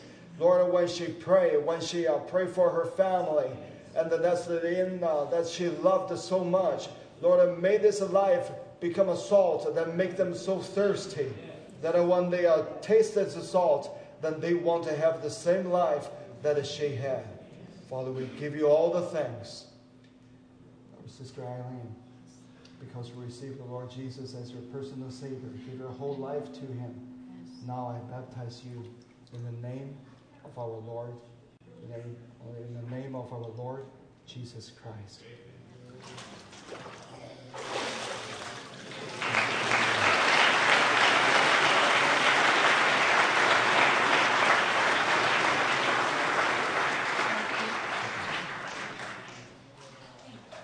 Can we sing a song?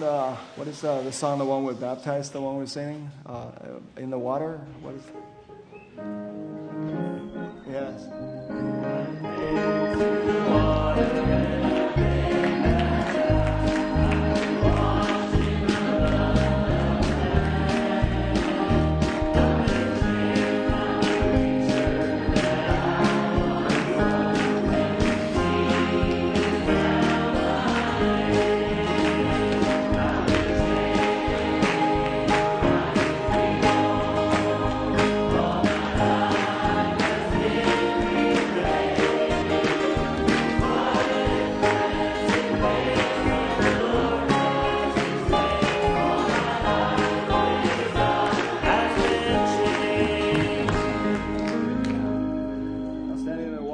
Brother Wong and Sister Yang. They're coming from Beijing. That's Brother Jim and Sister Shirley's personal friends, and also they all went to the same church. I wonder if Brother Jim, you can stand up so that we know Sister Shirley. She probably is. Sister Shirley is over there, and they were even just baptized not long ago. And Brother Jim and Sister Shirley, now they're on the mission. So they start to sharing with everyone that they have a know of in their church in Beijing.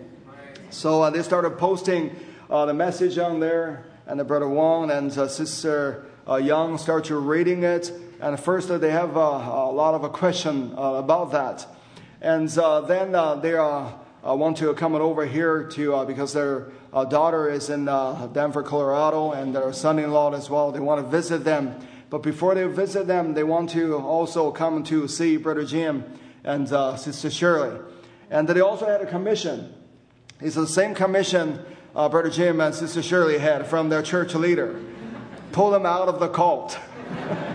So they have the commission that in them, and they come in over.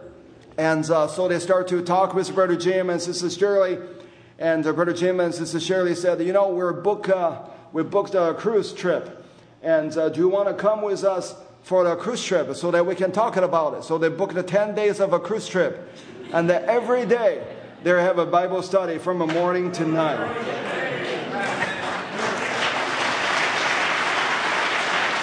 And then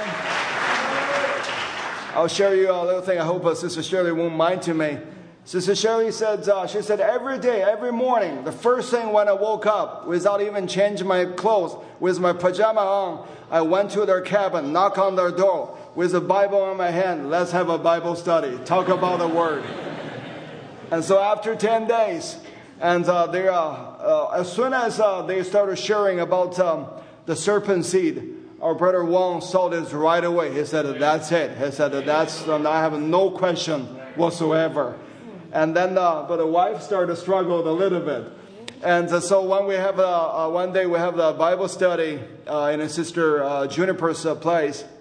Actually, that's the last week. And during the sharing, and the Sister Young and Brother Wong, they've been praying. And the Lord gave us a wonderful time together. And one of the occasion in that Bible study, Sister Young asked, she said, what does this message to do with me? What does this God to do with me? He said, I want a personal God. I don't want to go back to the old rot again and come in here and hear the truth and then go back to the same person. He said, how can be a different? So then I take them back to the book of Exodus. I said, when the prophet, when he doing the signs, the miracles, and our sister said, I know. I said, Brother Branham did this and that and all the vindication. He said, but what about me? I said to the prophet, he asked the fly come out. The prophet did a miracle, turn the water into a blood. The prophet commanded the lights to come out. I said, when he done all he could, and he commanded the people to do one thing, kill the lamb, apply the blood. And I said to the lamb, but they have been killing for 400 some years. They've been always doing that. The bread that they've been eating, they've been always making the bread. But I said that this time is different because it's the vindicated the prophet's word command them to do. And then Sister Young's tears started coming down. And the presence of the Lord started falling. And everyone, we can feel that. And the Sister Young said, that's my first time the Lord Jesus become a personal to me. And they want to give their whole heart to the Lord and be baptized. 王弟兄，你有什么要跟大家来分享的？你给翻译一下，我不会说英文。感谢主。Praise the Lord. 5年前我们在北京的教会。So about 5 years ago, when I was in a church in Beijing. 受了洗。And we were baptized. 我们也当时心里感觉到非常的喜乐。And in that time, we were very happy. 我们如饥似渴的，因为我们原来没有接触到过基督教。Because in those times we never even known about Christianity, so we were very hungry. 在那个受洗感言中，我特意说：“哎呀，我都50岁了，我才刚刚认识主。” So when that time, when I was in my baptized, I said to the people, "I'm 50 years old, and this is my first time I ever known about Jesus." 我们如饥似渴的学习。So we study and we're very hungry and thirsty. 在一起查经。And we have a Bible study. 但是呢，就是经过一段时间以后。But after a little while, 我们感觉到上帝是昔在，但是今看不到。And to what I feel, the Lord used to be, but it never now. 因为我们一直教导我们，现在没有神迹奇事。Because at that time they all teaching us that there's no signs, no miracle whatsoever now. 所以在我们的信仰中，我们就觉得这个就是好像是一个故事，是昔在的。So then, from what I understand from the church, is the God that used to be, but He never do things anymore. 我们呢，不断的在跟老我做斗争。So we're always try to fighting with our old ourselves. 但是感觉到真的那个是真的是不可能的，就是每一次的征战来了以后，我的老我总是战胜我。Then I realize this is impossible because every time I want to try the difficult to come, is always the old me overcome me. 我们这次来到温哥华。So this time when I come to Vancouver. 完了，我们听到了伯拉罕弟兄的这个道讲道。And we heard the message Brother Branham preached. 哇，我就感觉到天开了。I saw almost like the windows of heavens is open. 这个是真的，这是基督就在我们的。This is truth. I know Christ is among us. 真的让我们真的今天早晨起来，我心情特别的激动。And this morning when I woke up, I'm so excited. 因为我今天要受洗嘛。Because I'm going to be baptized. 我的那个心里头，早上一起来，我的脑海里就出现了一首圣诗。Then in my mind, I was thinking of the one psalm that was singing. 奇异恩典。And Amazing Grace, how sweet it sounds. 我来的路上，我是一路唱着这首歌，在哼着这首歌来到这里。When on my way to the church, I was singing along the whole road about this song. 好，感谢主。Thank the Lord. 哈利路亚。哈利路亚。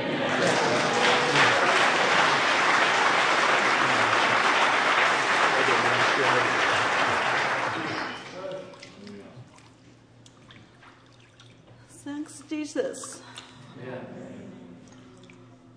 I didn't see you so close to me. You are in my heart. We are your son, daughter. You give me grace. And we will show your glory in our family. Thanks, Jesus. Amen.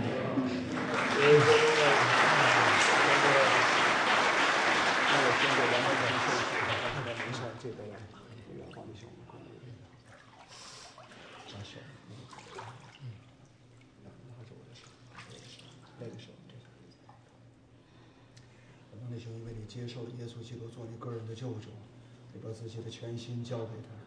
现在我奉唯一真实基督耶稣基督他的名字，也就是主耶稣基督的名，来为你实行。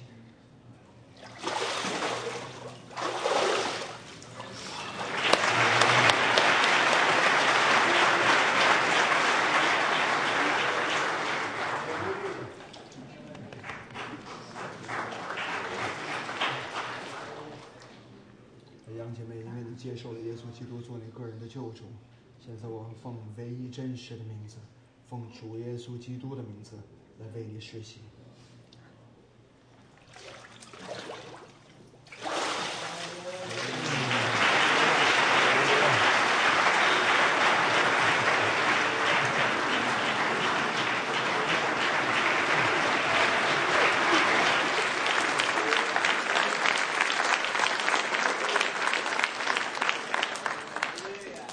Amazing grace. Let's stand together.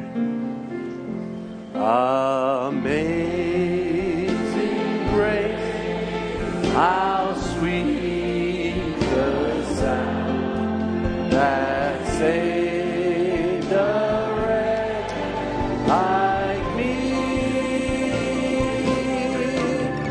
I once was lost, but now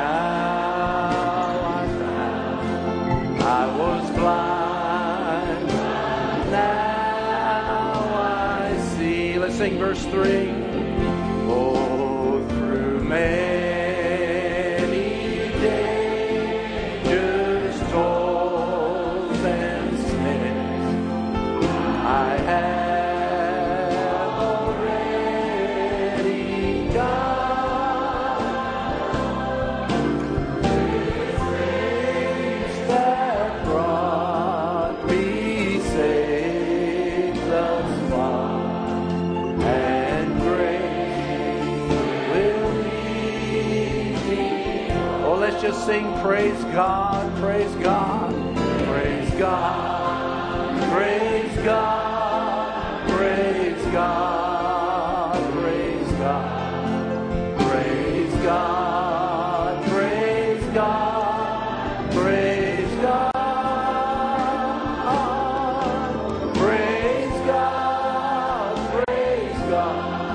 Praise God, praise God, praise God, praise God, praise God.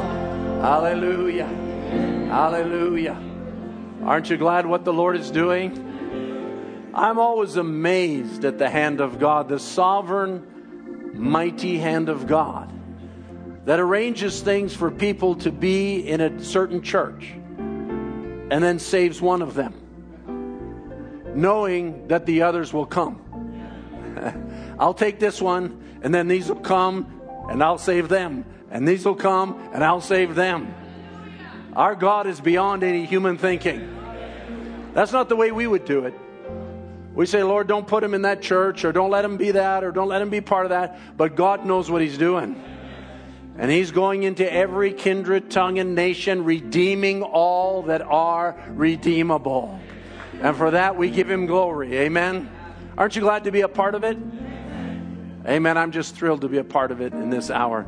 Brother Mike Gagne, why don't you come and dismiss us in a word of prayer this evening or this morning. Brother John Andes will be ministering tonight. So thankful for what he's done for us. And if the Lord would tarry, so looking forward to the service tonight. Come on, Brother Mike.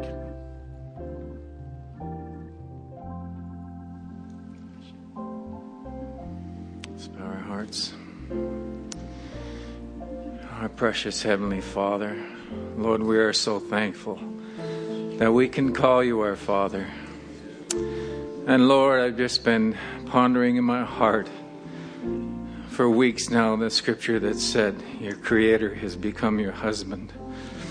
Oh God, what a marvelous thing, Lord, that the revelation of Jesus Christ would be revealing a bride in His last day, in His very image, coming into the very likeness of her Creator, so much like Him. Oh God,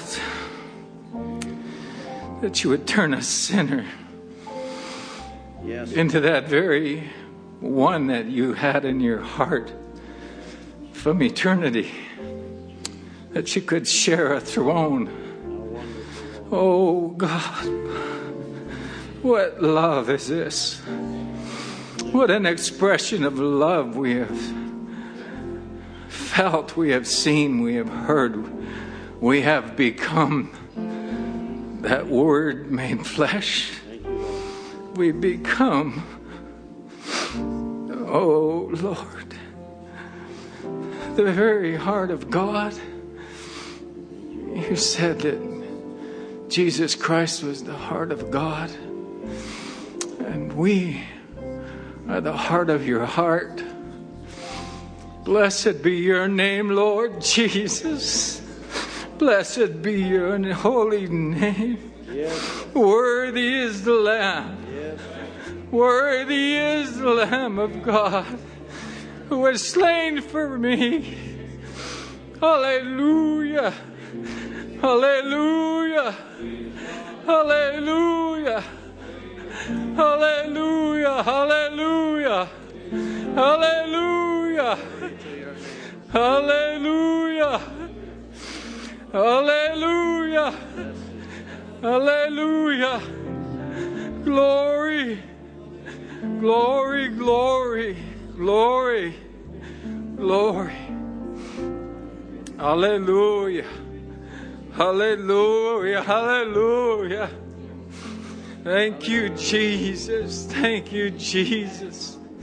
Thank you, Lord. My God, my Father, my Savior, my husband. Hallelujah. Glory to your name, Lord Jesus Christ. Oh, bless you. Thank you, Jesus. Go with us now, Lord. Bless each one, we pray. Do we all come into the fullness of the promise, the Word made flesh. In Jesus' name, amen.